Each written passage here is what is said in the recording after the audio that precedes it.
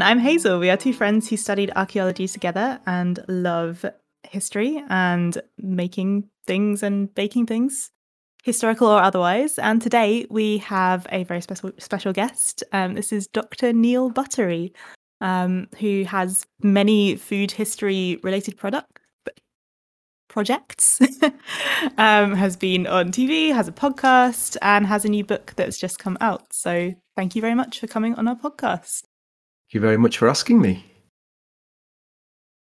So we normally start the podcast by sort of talking about the things, the sort of personal projects that we've been doing, that we've been either making or baking recently. Okay. So I don't know, Liz, if you want to start off, and then we can go on to Neil, maybe. Well, I've actually got one of each this time. Excellent. Because I was doing some cleaning and I found my old Stash Buster knitting project. Okay. Which is a hexagon blanket, so it's 8 different colours of wool that I just sort of had left over from other things. And then I'm knitting them into a hexagon interlocking pattern, which is really relaxing and quite fun to do during meetings. Yeah, I do that too if it's like underneath the camera. You just need something to do with your hands sometimes. You do. Yeah, that sounds very colourful. I think I remember that one. Yeah, I lost it a while ago because we rearranged the living room during lockdown. As you do. Yeah, the old lost knitting project. And the baking is I found a dog-friendly cake recipe on the Battersea Dog Home website.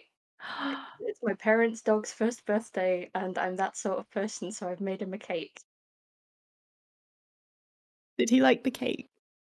He's getting it tomorrow. I'm very excited just to see him eating it because he's going to go absolutely mental on it. Was it like the kind of cake that they used to make on Blue Peter? I might be giving away my age, but every single year when it was a dog's birthday, they would make this cake out of dog meat and then cover it in various different coloured icings as a kind of thing. This is what you can make for your pet. I was a child growing up in the 1980s. I'm not sure what your vintage is, but we have also seen Blue Peter. Yeah, I've seen similar things. Yeah. Did it have the dog meat cake on that? I don't remember that. No, I think they'd moved on to this kind of cake by the time I was watching it. This is it's got things like grated carrot and banana and no raising agents because those are bad for dogs. Oh. And then it's iced in mashed potato. Oh, brilliant. And they said to decorate it with dog treats. But Dougal likes to steal blackberries from the brambles in my parents' garden, so I've decorated it with berries instead. That's very cute. Please put pictures of Dougal on the Twitter. Well, I'm hoping I'm going to be able to record it when he gets given the cake, so we'll see. Okay.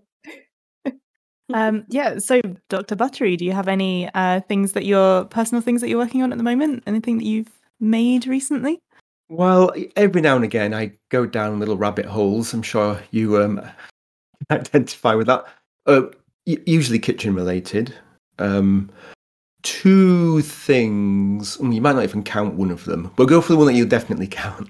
And that is, I've really got a little bit obsessed with griddle cakes. Cakes that aren't baked in ovens, but baked on hot stones or hot plates. So things like crumpets and muffins, English muffins, and some of the more forgotten kinds, the oat cakes that people don't really cook anymore, and nobody really knows how to make anymore because usually they were made by working class women who passed down the skills to their daughters. No one ever wrote it down because no one had to write it down, and you're certainly not going to find the recipe, in the British Museum or something, because people weren't capturing that kind of information. So I've got currently obsessed with trying to recreate some kind of forgotten or lesser known griddle cakes. Have you been successful? Well, Well, so I've been on good ground with crumpets and English muffins because there's recipes for those that I always have to tweak. I always have to kind of take 3 or 4 recipes and see, the devil's in the detail and different people's methods, communicate better with you perhaps than other people. So I've worked out my own recipes and I've got them working. So that was fine. But then when it gets to the things where you're not sure how they were made and then you're not really sure what they're supposed to look like, and you're not really sure what you're supposed to eat with them or put on them, you just sit down and go, well, it's quite nice. I don't know if I've got close to it. But I mean, it's just a good way for me, just to play around in the kitchen. And then sometimes you make something and you go, oh, this is amazing. Why have we forgotten how to make this? Everyone should be making this thing. And we might talk about that in a little bit because there's certainly some examples of puddings and things, which we'll be talking about later, where I've just had these absolute kind of eureka moments. I've not had that with any of the griddle breads yet. They've mainly been like sort of salty dough, Play-Doh. So not a success. It sounds educational. Anyway, some of them are fab. You kind of make your batter and you let it go sour like a sourdough, and then you've just got to throw it onto the hot plate at a distance, so you get kind of a big long oval shape.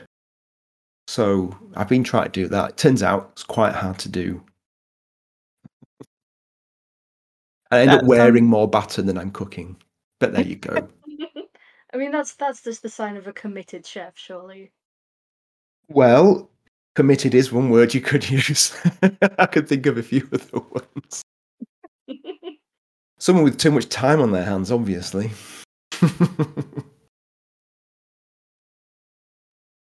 Oh, I haven't been quite that dedicated in my food exploring, I think, but I did. I made a seed cake, and it was nice.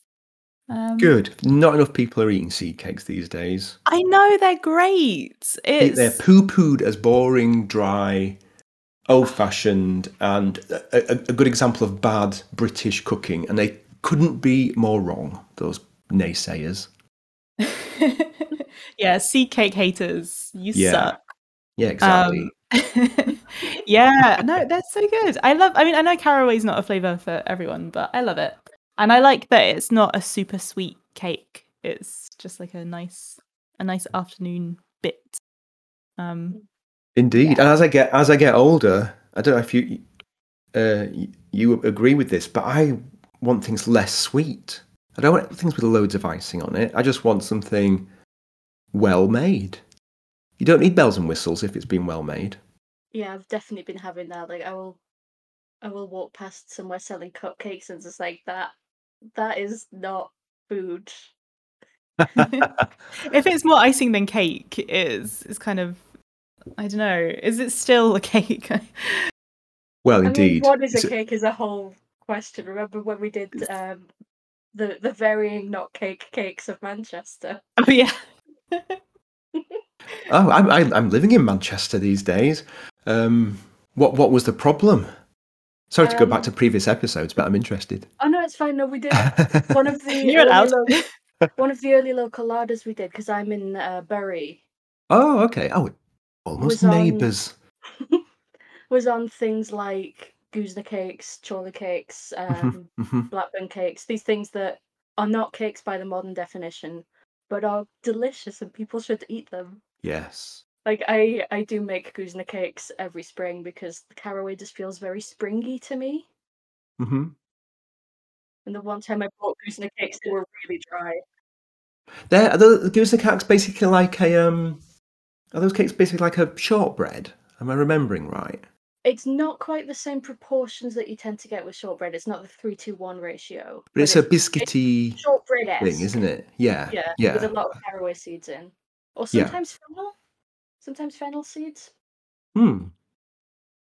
Mary Queen of Scots obviously loved shortbread because she was always on message. And her favourite thing to put in shortbread was caraway seeds. So, You got to say it. You got queenly tastes. Can't go wrong. Yeah, so that's about it with the baking. I haven't done a lot recently because I was on holiday last week. I cycled to Paris. It was lovely. I ate a lot of cheese, but yeah. So I didn't really get any stuff. I took my knitting with me, but it turns out that when you are cycling for a lot of the day, your hands are a little bit achy. So I've not done a lot, but I've got a couple of things I need to make. I've got I need to make a veil and some like headdress stuff for my reenactment kit. So I will get on that. I've got some linen scraps that I can do that with. Yeah. So okay, we normally talk about a main topic. So I don't know if you have one of those or if you just wanted to sort of talk about little interesting facts and things. Well, we talked about doing puddings, so that's what I've gone with. Okay. But I mean, just chuck me stuff. I don't mind if I don't know. I'm very happy to say I don't know some things, so chuck me any questions. I won't be embarrassed or flummoxed. Brilliant. That's normally like... I'm used to a teacher, so I used to be a teacher, so I'm used to kind of saying, I don't know, but I'll find out. You know. That's basically the entire process of this podcast is like us going, I wonder what this thing means. Oh, I don't know. Maybe we'll do that on another podcast. Yeah. It is the best way to approach working with kids, I have found, is to just be like, let's find out together. Yes. It's a good way of covering up your own ineptitudes and making it into a positive learning experience. Yes. So what aspect of puddings did you want to talk about? Well, it's quite a big term, isn't it, pudding? An umbrella term. It means a lot of things. If you sit down and think about it, puddings... So what do you think of when you think of a pudding? What's pops into your brain? Immediate thought, sticky toffee. Uh-huh. Yeah, for me, I think it's any dessert, because it's always like, what do you want for pudding? Sure, right, okay. So yes, it means basically dessert, doesn't it? At least in Britain, and maybe Ireland as well. Certainly does not mean that anywhere else. I mean, I used to live in America, and they were very confused when I kept dropping this word pudding in all the time. Because in America, it's basically a whipped, sort of creamy banana dessert, banana pudding. Oh, like a custard. Yeah, it's a bit like a cross between, I would say, custard and Angel Delight. It's not a bad thing, but that's the only pudding they know. And when you sit down and try to explain it to them, because you've got pudding, which is dessert, you've got puddings, which are like sticky toffee pudding, but then you've got steamed puddings, or boiled puddings. Then you've got black pudding. Oh, yeah. And you've got Yorkshire pudding, which is different to all of them again. And very quickly, when somebody sits and asks you what is a pudding, you kind of go a bit cross-eyed because you're like, oh, well, I thought I knew what a pudding was, and now you've made me think about it. And there seems to be about 50 different definitions. I'm questioning that right now, yeah. Yeah, it's a really strange one. So it was one of the first sort of times I got... I mean, I was into the food history for a while. This is back when I was a scientist, and I was really getting into the history in my spare time. I'd invite people over. And I would give them things like, I don't know, jam roly-poly, which no one's ever eaten over there. And they really liked it, but they were completely baffled. They really were. So I kind of went on a mission. And I love pudding, all puddings in all forms. So I really it was the first time I really immersed myself, I guess, in a subject. So in my kind of early days of doing my own research. You immersed yourself in puddings. I did. I That sounds did. nice. It sounds pleasant, yeah. Well, it's not bad. I mean, I love them. I mean, fast forwarding a few years ahead for me, back when I was back in Manchester, I used to do a little like a pop-up restaurant in my own house. I'd stick all my furniture up on the first floor. I can't believe I did it now, looking back. I brought in restaurant furniture. And one of the things that I used to do was a pud club where it was just a 7-course meal of just puddings. So I'm very invested in puddings. I can't emphasize it enough. Oh, that sounds incredible. An entire pudding meal.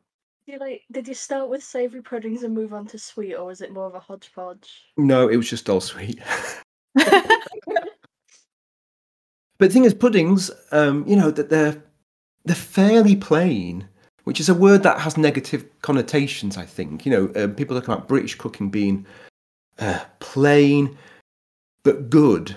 Roast beef and Yorkshire pudding. That's not complicated. It's not 100 different ingredients in there. There's just 3 or 4 ingredients in there. But the devil's in the detail, and you have to know what you're doing to pull it off well.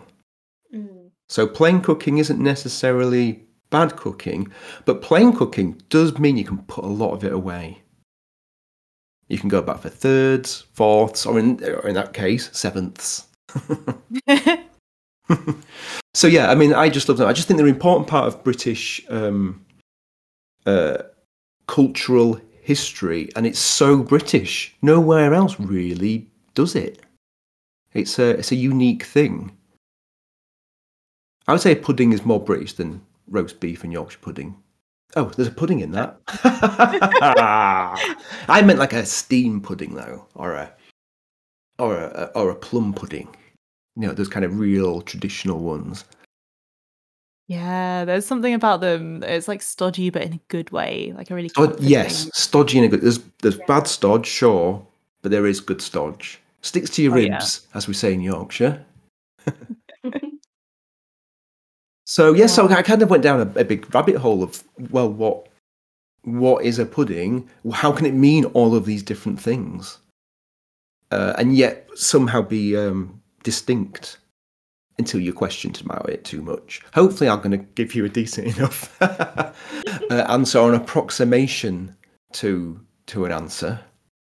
So yeah, I mean, I guess the first thing to kind of mention is, can we get an origin story? Was there a first pudding? Well, from the point of view of a word, it doesn't appear until maybe the mid 16th century. That is a lot later than I would have thought.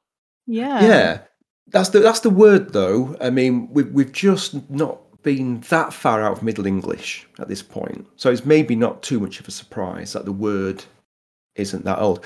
Puddings, however, actually, let me rewind a bit. The word pudding, where does it come from?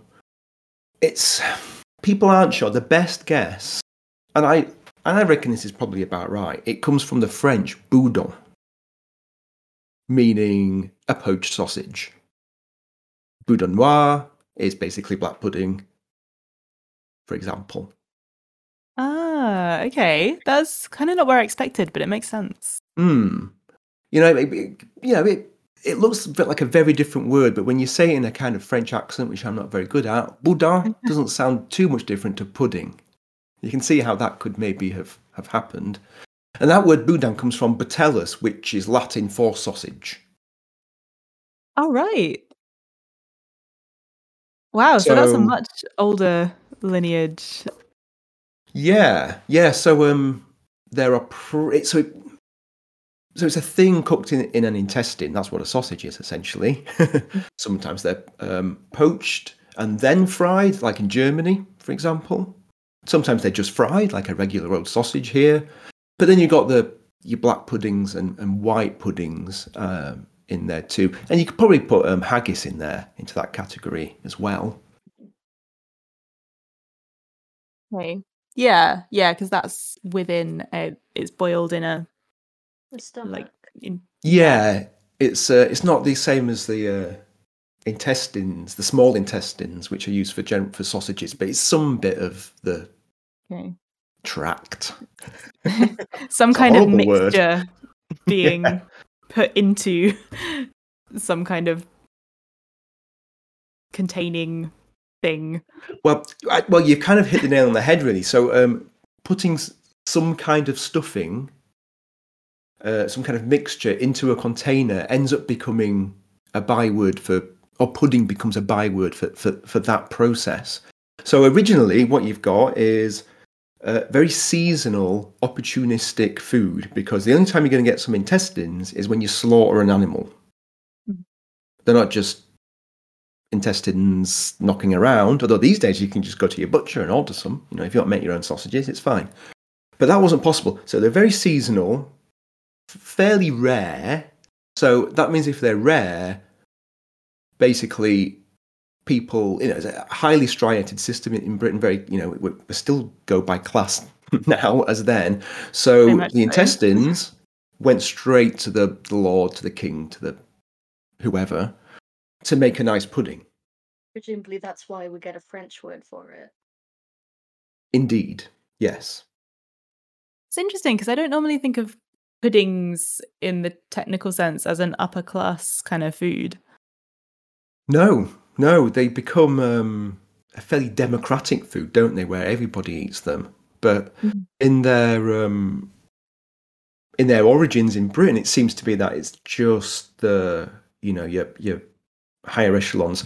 There's a book called The Form of Curry, which was written in around 1380, and it's the first cookery book written in the English language. It's Middle English, and it was Richard II's, not a bit of an obscure king, but it was written by his master cooks, and there are some things that are definitely puddings in there, even though they're not necessarily called puddings. Really, it's a stuffing, I suppose, because what you also see in old cookery books, right up to the 17th century, you'd get something, for an example, what can I think of? Robert May, 1660, wrote a book called The Accomplished Cook, and he has all these recipes for a rabbit with a pudding in its belly, or a carp with a pudding in its belly. And basically what they would do is, they gut the animal, put what would normally go into the intestine into the stomach cavity, sew it up and poach it. Not too different to a turkey. Yeah, like a roast turkey, except they're poaching it, not roasting it. So it becomes a byword, like you said, for kind of anything kind of shoved in anything else. So dumplings, stuffings, sausages, they all kind of have this kind of belong to this murky world of this kind of pudding stroke stuffing stroke sausage world.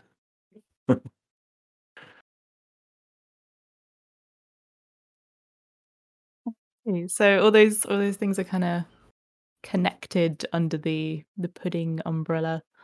Yeah, and there's and they familiar... kind of still are. Yeah, indeed. Yeah, so black pudding, white pudding. People down in the southwest of England have hog's pudding, which is kind of similar to a white pudding. There's one called a fruit pudding in Scotland, which is basically a white pudding but with some dried fruit in it. Oh, okay. So there's still knock around, but things that we think of as traditional puddings like rice pudding and bread pudding or bread and butter pudding, they go right back to the days of cooking in intestines. Right. Yeah, so, it's... I mean, you have to think about the way food was eaten back in these days. It was French service, where basically you get a whole buffet table of food brought to your table, or it's there waiting for you as you go in, and everything's there. You can have sweet things with savoury things. It's not distinct courses. So to have something slightly sweet, like a rice pudding with some meat, wasn't a weird thing. Sugar wasn't dominant because it was so expensive. It was used as a spice. So the rice puddings, it's not going to be as sweet as a rice pudding now, but there will have been sugar in it and spices, of course. But yeah, rice pudding goes right back to these days of intestines, and I've made one in an intestine. Oh, how was it? It was one of the best rice puddings I've ever eaten. Really? Yeah, A it was sweet one? fantastic. It was from a book called, what was it called? The Well Kept Kitchen by Gervase Markham. Oh, And yeah. he was, he was a 17th century. Was he 17th? Yeah, 17th century, I think. First half of. Yeah. I was once given a like excerpt of some of his writing in a little book, and what I remember most from it is there was a recipe for how to roast a pound of butter curiously. I don't remember that one. Yeah, Wow. it was literally just like roasting some butter. I'm not quite sure why. But hang on, I'm going to need to ask some supplementary questions. It's okay if you don't remember. But you, so roasting back then is on a spit. So you can't put a block of butter on a spit and then turn it around because it'll just fall off. Yeah, so, I think it. So what's going on there? I can't remember exactly what was going on. I don't have the book with me at the moment, but that was definitely the title of the recipe. I need to write this down and check it out. Because you get fried, like deep fried butter where they batter it. Yeah, Maybe you they do, don't put you? some sort of container on it. Maybe. Because what they would certainly do is when they were roasting meat, they would ladle a mixture of egg yolks and flour and saffron and things like that and pour it over it and keep on pouring it over. So you got this like kind of crispy coating. So I wonder if that's what they were doing. They were kind of dipping it in the kind of stuff that they usually coat their meat in, dipped it in beforehand and then got it cooking. Okay, well.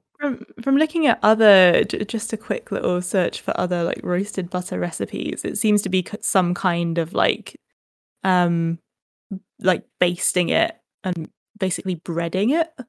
Oh, okay. I mean, it can't be bad, can it? I mean, so it is like deep frying butter then. I kind of. I don't know. Butter croquette. Sounds like. More on the butter next time. Yeah, we're gonna have to report back on roasted butter. Yeah, I've written it down on my little notebook, and I'll check that out. Yes, please do. So that was rabbit hole 1 we've just gone down, isn't it? Yeah. Where was I?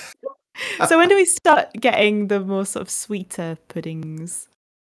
Well, I mean, we're talking 18th, 19th century, I would say.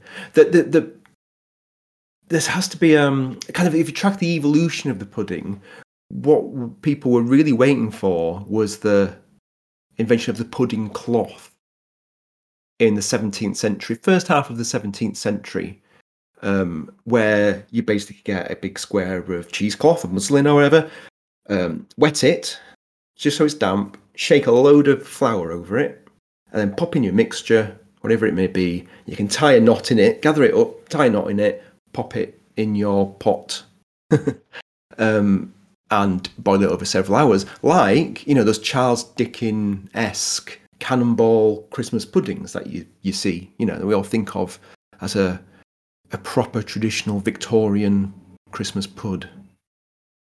Yeah, you always see them in the like satirical cartoons and things, like perfectly round and yes, exactly. Yeah, there's that really good satirical cartoon with is it Napoleon and what's his face, the younger? Yes, it's Pitt the Younger. We used Pitt that the Younger. In last one, I think, or the one carving before. up the world, aren't they? The world's made yeah, it's a big pudding. Yeah, that's a great image, that. And the pudding looks so plump and delicious as well. I think it's a Crookshanks cartoon, that wasn't it? He always did the best ones. Oh, Crookshanks. Yeah. But so suddenly what you had was a reusable cloth that everybody could use. You didn't have to wait to get hold of some fresh intestines. So suddenly everybody can make a pudding, potentially. And of course, I guess it's maybe one of the reasons why we don't eat them so much at home.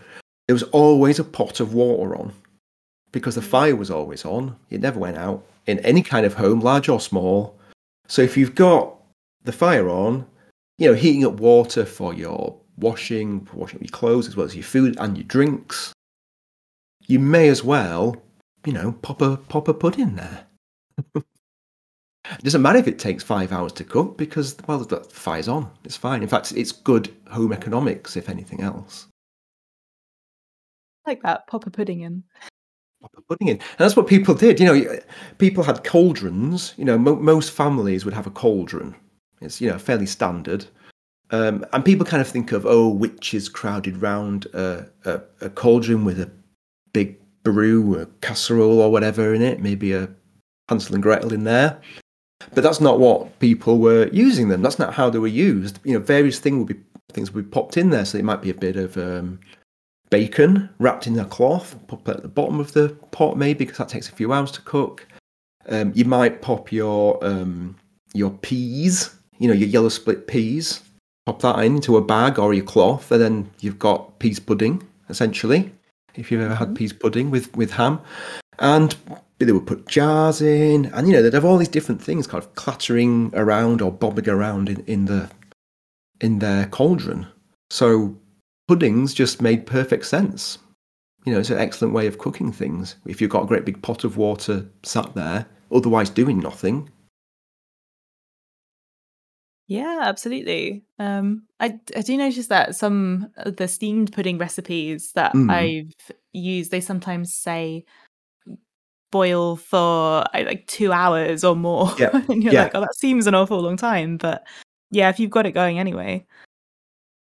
Yeah, exactly. I mean, I made a Christmas pudding. I got it from a friend, another historian called Sam Bilton. She's very good. Her great aunt's recipe, I reduced the quantities, but her Christmas pudding was a 15-hour boil. What? Yeah, they were huge. I mean, literally like a cannonball. Absolutely massive. I did one, and I made a tiny one, a sixth of the size, which still took 3 hours, and it was still massive. Wow. It was really good, though. Oh, that sounds fantastic. I did I also have a inherited family pudding recipe, which includes a whole bottle of brown ale. It's my great grandma's. Excellent. And so I made again a sort of quarter scale one, or sort of, I think it might have even been smaller. But I think my mistake was I forgot to keep feeding it, and because we ended up not getting to do Christmas, we were like, oh, we'll do it later because puddings keep, right? Except it didn't, because I didn't put enough alcohol on it, so it was a very moldy pudding. Rookie error. Yeah, absolutely. We've all been there. But at this point, they're not kind of sponge steam puddingy. They're fairly still dumplingy. So suet is when it comes to folk like you and I, working class, middle class people. Little bit of sugar, padded out with flour or breadcrumbs, and then depending if you can afford it, spices, dried fruit.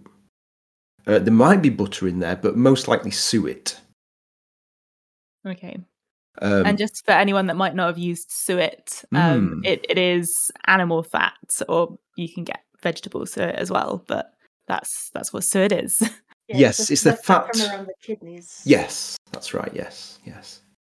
And it's very flaky and doesn't taste of anything, which sounds, silly, but you don't want anything to kind of mask the other flavors going on in there. So it enriches it without being over the top like butter can be a little bit sometimes, especially when you've roasted it. Yeah, it's good for like a steak and kidney type pudding, I think, where it is just a container rather than an additional flavor, like a short crust pie case would be. I'm a big fan of suet pastry, and it's very easy to make. Okay, I've never made it, but it's definitely got a certain, I don't know, it's just really squishy. Yeah, it is. It's well, I mean, these older recipes don't use raising agents, so they can be really stodgy. Whereas, as soon as we got chemical raising agents like bicarb or whatever, people started using those, and suddenly you got these kind of nice, light, delicious, I think, exquisite puddings, if that's not too strong a word. I don't think so at all. But these are kind of, your spotted dicks, jam roly-poly. There were savoury ones too, often with bacon. Jam roly-poly used to be cooked in a shirt sleeve, an old shirt sleeve, quite often. Really? And it used to be called Dead Man's Arm, which I quite like. That's not the most appetizing It's not. thing. But one thing which was really good, is they used to make them with bacon. So they roll out their square of pastry, lay down bacon, sometimes other things too, mushrooms or whatever. Roll it up, steam it in the shirt sleeve, take it out. They'd eat it, but they'd make much more than was required for the meal, because the day after, or the few days after, they'd slice it up and fry it. Oh, wow. And a fried suet pudding is a wonderful thing. I'm going to have to try this. It's fried Christmas pudding in particular. Oh, that sounds like exactly what you need if you've got a long sort of 12-hour day ahead of you. Yeah, it's really good with bacon. Fry the bacon, then fry the pudding in the bacon fat. Breakfast of champions. So many things are better fried in bacon fat. Like, when I make Welsh cakes, I like to do them with bacon just to fry them in the bacon fat. I don't even like bacon much, but it makes the Welsh cakes nicer. I've never made a Welsh cake, Actually, I did once, and it was a disaster, and I haven't returned. Tragic. That is tragic. They're delicious, and the ones that you buy on the train when you're going to Wales are just not the same. Sure. So, do you have a favourite pudding? Probably. It probably would be jam roly-poly, Simplest ones are the best. It's getting the jam right that's important. You don't want, in my humblest of opinions, you don't want something like strawberry jam, which I think is too sweet. You want something like blackcurrant jam, which is still really quite tart. Even if it's got all that sugar in. And I think that's the important thing. Attention to detail, really. Now, I steam it. I don't bake it, because you can bake some of these, steamed puddings. But I always steam them. I think it's a better texture. And try and make your own custard with egg yolks and stuff. You sit down, and it's just a very simple. It's an example of simple, plain British cooking, which can't be bettered. And, I remember cooking a meal for a load of undergraduates that came over from America. I can't even remember how I ended up doing it, to be honest. But anyway, I did. It was all British food. The dessert was jam roly-poly, which they'd not heard of. Gooseberry jam. No one's heard of a gooseberry. So they're really out of the comfort zones, these students, and they absolutely loved it. So, Yeah. Stodgy food can be good. Yeah, absolutely. So yeah, so in the 17th, the 18th and 19th centuries, that's kind of when you get into your heyday of puddings. Where everyone's got a pudding cloth or a pudding basin. They were invented towards the end of the 17th century. So then you can get moulds as well. So obviously there's the pudding basin mould that we're all familiar with, but the more fancy ones that are in shapes of castles and things like that. Wow, you can do that with a pudding. Oh yeah, so anything that's that you might think of as being a jelly mould. Jelly moulds really were kind of informed by pudding moulds, and then suddenly you get jelly and flummery, which is kind of a bit of a. It's like a jelly, but it's made with almond milk and things like that. It's like a blancmange, I suppose. Now, which used to be set in bags, which kind of looked very nice. They would start using the pudding moulds for them, and then all of a sudden, a blancmange is a pudding. A jelly is now a pudding, because you're making it in the pudding mould. So you can see that, we've just integrated a load of other things under this great big umbrella of pudding. And all the time, people are still making black puddings by boiling them in in water. So you can see how the word pudding's just collecting all these different kinds of food. Ice creams were made in moulds too. They became a pudding. Or became called a pudding. You know, we still didn't have the pudding course at this point. But yeah. So for people who are unaware, especially because we have a lot of international listeners, could you explain what a pudding basin is? Oh, a pudding basin is, I mean, it's basically a bowl, usually made out of porcelain or earthenware. You can get tin ones, or metal ones, should I say, and plastic ones. And I actually use plastic ones these days if I'm just doing a regular one. And you butter the inside of it generously. If it's a sweet pudding, maybe shake some sugar onto that butter, because then you get a nice kind of toffee coating when you turn it out, and you fill it with your mixture. And then the process essentially is, you don't need any fancy equipment. I mean, you can just do this in a mixing bowl. You know, you don't need anything fancy.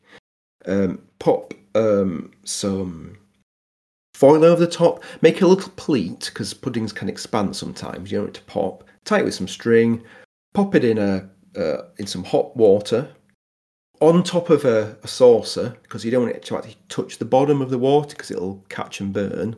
So it just sits on top of a saucer, and then just keep it, you know, gently bubbling away for the cooking time. Anybody can make one. They're very forgiving. Okay. Yeah, I mean, if people have never made a steamed pudding, you know, I'd strongly suggest you go out and make one. You know, a treacle sponge pudding. Are you fans of those kind of puddings? I very much am, yeah. Because you could bake, because it's just cake batter essentially, isn't it? In a sponge pudding. Yeah, but it's moister when you steam it. It's very different. It's moister. It's got a closer texture, which again, I suppose you could use the word stodgy, but I don't think it's the right word. We don't have the word to describe it. I just think it's an amazing thing. When I did my pud clubs, because I'd get, you know, maybe 16 people. I kind of didn't do more than that because my house wasn't big enough. But it's great because you can make, you know, 2-litre sized steam puddings. So it was like cartoon, great big puddings. And the great big ones, which you would never normally have the chance to make, the texture of those were particularly good. Really? Of course, I mean, making a great big 2-litre pudding today, you know, we rarely cook for those number of people. And, you know, especially with fuel prices as they are now, do you want to be, you know, simmering something for 4 hours when you could just have a fried egg? That takes 2 seconds. I mean, maybe we'll talk about that later, but I think, you know, certain types of pudding anyway are kind of under risk of dying out. Yeah, I have come across people making like steaming puddings in slow cookers. I've never done Use a that. little bit less is just putting sort of a layer of water in the bottom, stick it on high, and leave it in there for 6 hours. Yeah. No, It's that's something I good. haven't been brave enough to try yet. No, I've not tried that. I have made them in a microwave. Okay, how does that work out? Shock horror. They only work if it's quite a big one. You can't make little individual ones. But it was quite a while ago now. I'm sure if you Googled, you know, some times and temperatures, kilowatts or whatever it is, it's measured in with microwaves. Yeah, just make one as normal. Don't cover it in foil because you'll blow up the microwave. Cover it in some cling film. Pop it on. I don't know what it is. It was like 3 minutes it took, or 4 minutes. I mean, not as nice as one that's cooked for hours and hours and hours, but it's better than no pudding. Definitely better than having no pudding at all. So, you know, I would certainly recommend it. It's almost like a Yeah, it's pretty good. You know, I mean, I should be, being a chef, I'm supposed to be against things like microwaves, but, you know, sometimes they serve a good purpose. So I guess sort of as we approach the present day of puddings, why do you think they sort of fell out of favour in more recent times? Well, they haven't. They just had to evolve further. Mhm. You know, as soon as you get into the mid 18th century, you get oven ranges being installed into kitchens. So it's not just an open fire with spit roasty things and, you know, all these things that hang over it to pull in and out. Suddenly you've got an enclosed space that you can put things in. So puddings then end up going in the oven. So then you get baked ones. So bread pudding and rice pudding, you know, which up until now in our story were cooked in intestines, they're suddenly now cooked in the oven. Oh, I love a bread pudding. And there's loads of brilliant baked puddings. You know, sticky toffee pudding. Mm. How old do you reckon sticky toffee pudding is? Give us a guess to the decade. I'm gonna guess 1760s. Mm. Because there's quite a lot of sugar in that. There is. I am having a poker face, the equivalent of a poker face on a podcast. Any more suggestions? I'm second guessing it now because I feel like it being one of the most like famous British foods, it should be like old, but maybe it's not. 1830s. 1950s. No way. Mm-hmm. Yeah. And it's probably Irish. All right. Probably. Yeah. Wow. It was one of those things where it was just after the war. Rationing was being lifted. It hadn't been completely lifted. It was invented in Ireland. I can't remember the name of the family now. Anyway, they started making it over in England, and nobody would eat it because it was just too opulent. All those eggs, all the butter and the cream and the sugar, all the stuff that people hadn't been allowed to eat. They're like, no, this is too much. I can't handle. Can't handle the Can't pudding. handle it. Yeah, but yeah, so yeah, it was 1950s. I was surprised too. I assumed it was, you know, in Mrs. Beaton's Book of Household Management or something.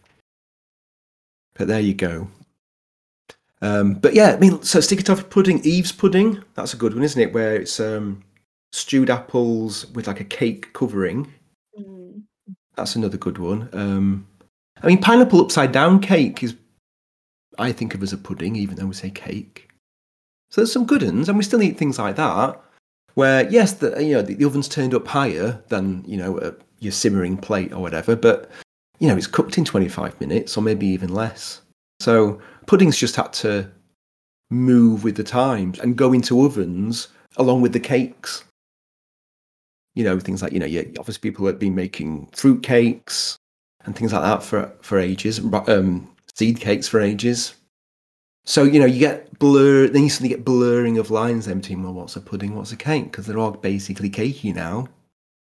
So you can see why it's really confusing to somebody who's not British and you try and explain what a pudding is. It's, I guess when you grow up calling all these very different things puddings, you just kind of accept that it's the same word. Yeah, you just don't question it, do you? I'm definitely questioning it now. Questioning everything. My whole pudding existence has been a lie. Oh, you know what? But I've just delicious remembered another pudding. When you say what's my favourite pudding, Oh. I can't believe what I didn't say was. So I'm gonna have to make it my second favourite now. Is a Sussex pond pudding. Oh yes, I've never had the chance to actually try one, but I am a Sussex person. Oh, And, yeah, it's a dream. yeah, That's the one that normally has a whole lemon inside. that's right. Yeah, so you have your pudding basin and you line it with pastry rather than filling it with mixture. Yeah, and you whip up loads of butter and sugar, equal amounts. You stab some holes in your lemon, pop it in, and fill in all the gaps with the butter and sugar. It's obviously a healthy one. Pop a lid on, a pastry lid on, cover it up, steam it like I said before. You have to steam it for something like 6 hours or something stupid like that, because the the lemon just turns into lemon curd. It mingles Oh, wow. with the butter and the sugar. It's completely edible. You don't notice that there's pith and seeds and rind in there. It's just all beautifully tender. And of course, when you cut into it, it all pours out and makes the pond. I've seen some other recipes where it's just a mixture of butter and sugar, but that sounds. I think you got to have the lemon in there. So that's a really good one. And then there's the savoury ones, your steak and kidney puddings, Yeah, these are great. Yeah, I'll admit I tend to get those rather than fish when I go to the chippy because the fish is always way too big. So get a steak and kidney instead. Yeah, I mean, again, they're great to make. I mean, one of the times I had a eureka moment cooking all these recipes was the first time I did a steak, kidney, and oyster pudding. Ooh. Because I was a bit squeamish about shellfish growing up. Being from a Yorkshire family, we didn't really eat that much fish. It was always kind of viewed with a little bit of suspicion. So I had to really kind of, get into the mindset of eating all this shellfish that I hadn't eaten it. And oh my goodness, it's just one of the most delicious things. And you can't get one for love nor money. I wonder if there's anywhere in the UK that sells a steak, kidney and oyster pudding. Yeah, I guess we don't really. I mean, we did. I think was our first episode on oysters actually. It was, yeah. And I discussed it with the concept of smoked oysters.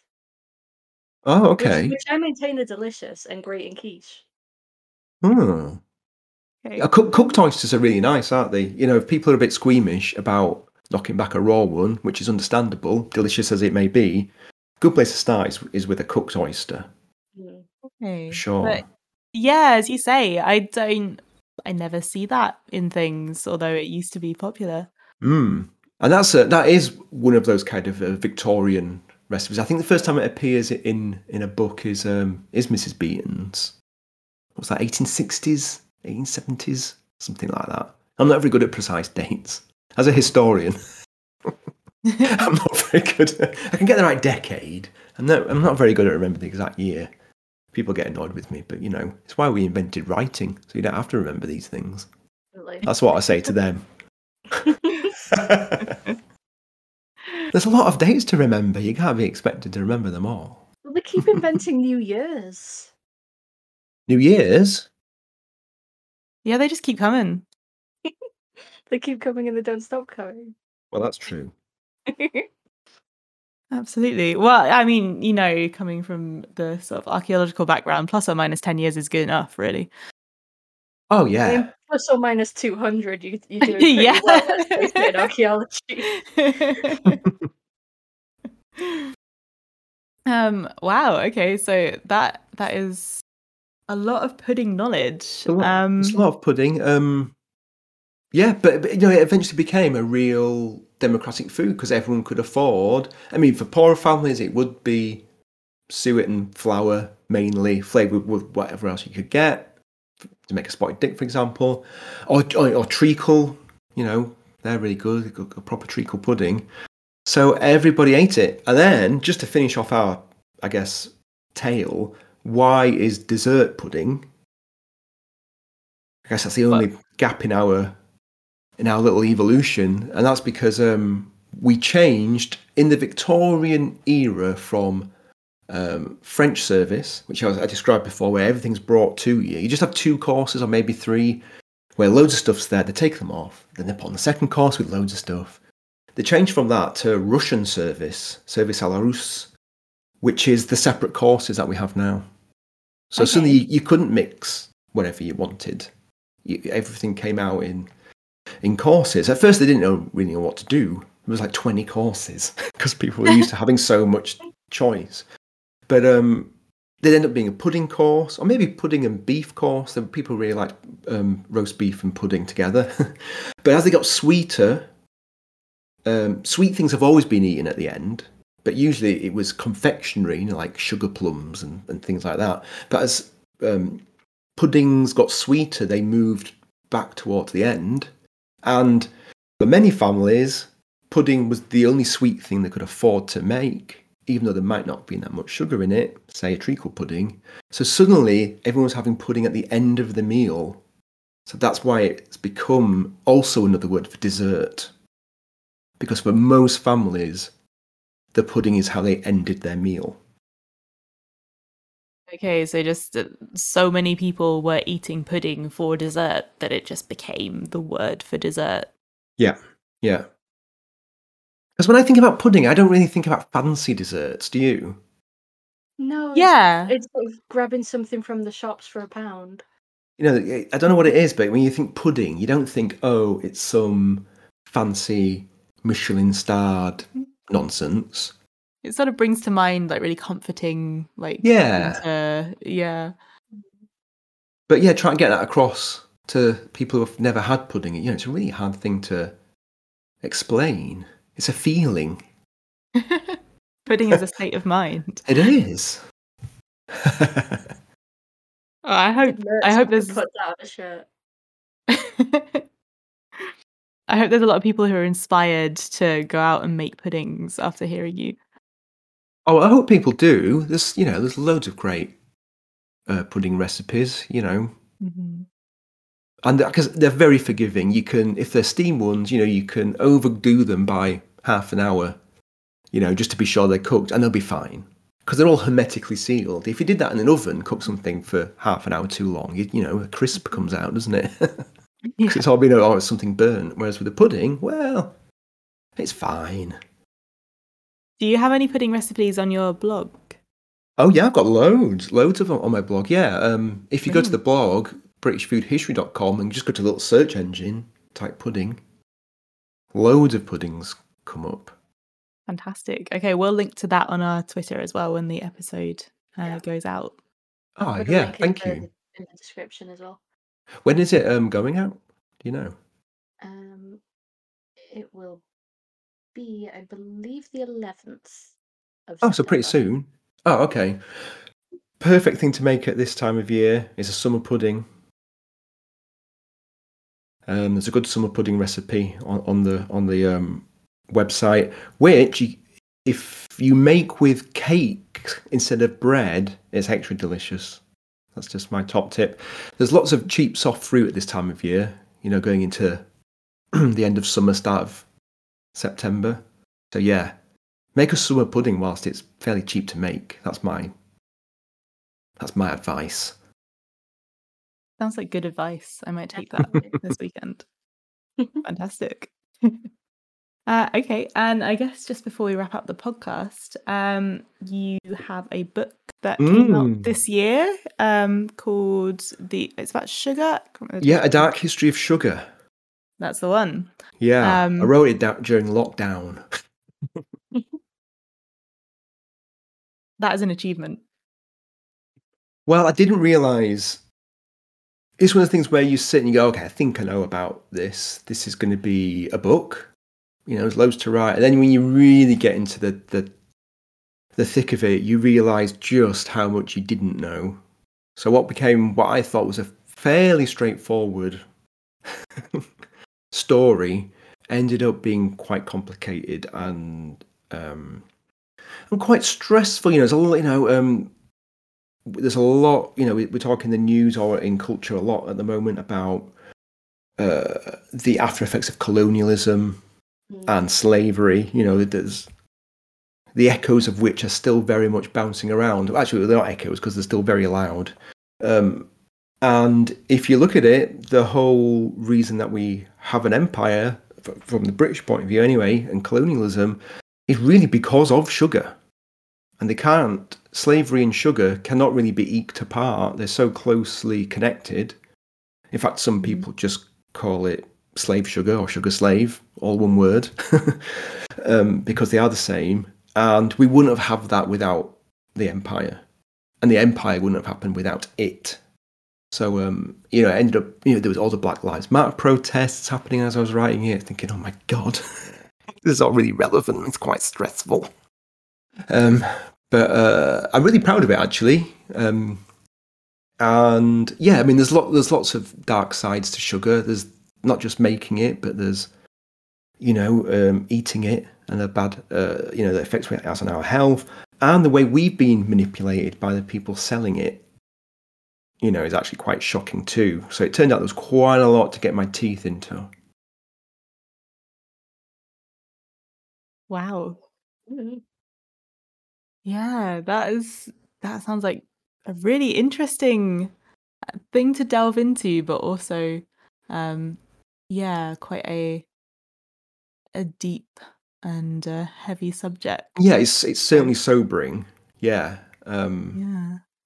that's for sure. It's not an easy read. I mean, I could have gone down the route of saying, okay, dark side of sugar. I could make this a bit kind of fun and go, oh, has anybody poisoned anyone with sugar? Or you could try and find more humorous things to look at. But I kind of thought, well, I didn't really think, in the case of sugar, doing something like that was appropriate. It's like if I'm going to do it, I'm going to do it.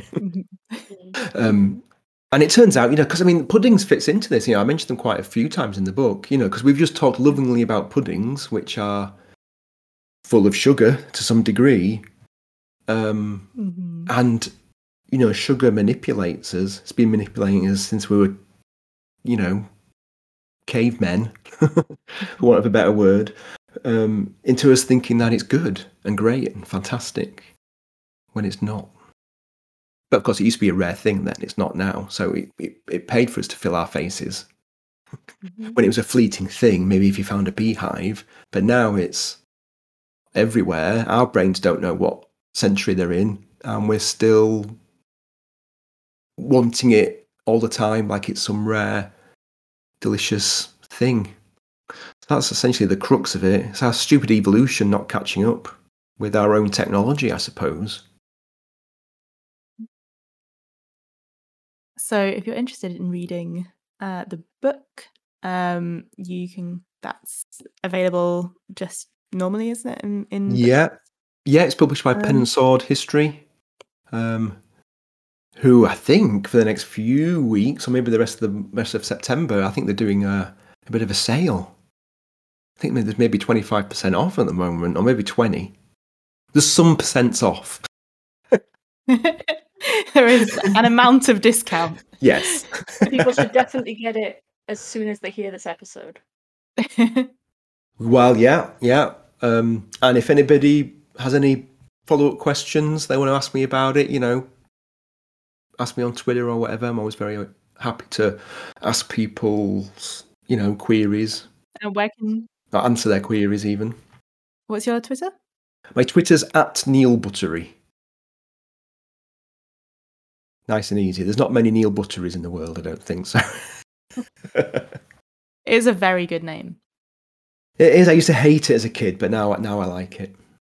Okay, well, I think we have a lot of pudding related podcasts to get through. So thank you very much for telling us all the many varied history of puddings. It's been a great time. Well, thank you for asking me on. It's been really good fun talking about pud. Yeah, we appreciate you saying yes, and it ended up tying into a lot of episodes that we've done before, so that's quite fun. It's good when that happens, isn't it? So if you want to support this podcast, you can go to patreon.com/breadandthread and get access to a Discord server where we chat about things we're making and baking and just in general. And there's also monthly recipes, which does include my Welsh cake recipe and my sticky toffee pudding recipe. That's where the good stuff is. We also have a you just talk about Patreon. We also have a Twitter @breadandthread where you can find teasers for upcoming episodes, pictures, and links to things that we talk about on the podcast. That's kind of where our sort of show notes go, and also any related things that we retweet. And we also have, or you can email us at breadandthreadpodcast@gmail.com. If you have your favorite pudding recipes that you want to send in, or if you have any questions, comments, or you want to request a topic for us to talk about. We're also on Tumblr at Bread and Thread, which is the same sort of stuff as the Twitter, except it's stuff that we come across on Tumblr instead of stuff we come across on Twitter. And we also are on YouTube, again, Bread and Thread, where we have YouTube video versions of our audio podcast, as some people prefer it that way. And I think that's all of the Bread and Thread places. It is.